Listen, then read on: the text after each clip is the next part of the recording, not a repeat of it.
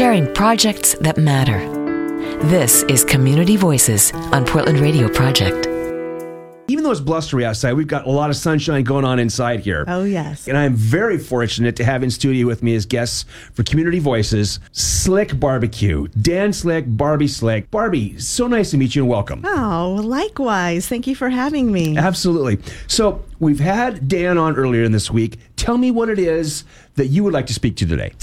It's just such a passion for us to get to know people on a daily basis because food is so personal that you are literally like breaking bread with one another, and you can easily get to know people, what their likes are, and it segues into your family, your passions. What do you do?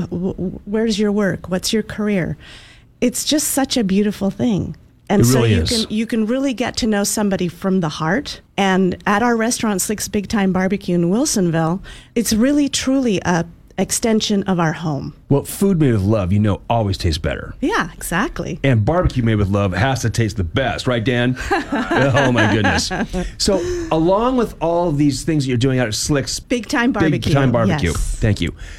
The philanthropy side, the water that you've been and the wells that you've been able to fund in Honduras is amazing. You had a fundraiser recently. Tell me about that. Yes. The outpouring was just overwhelming. We were blessed and we raised enough for 3 wells this year.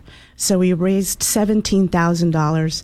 And, just the face of Living Water International is this young boy that just speaks to me so much because his face is so full of joy when he's experiencing that water. And the water means so much more than just water.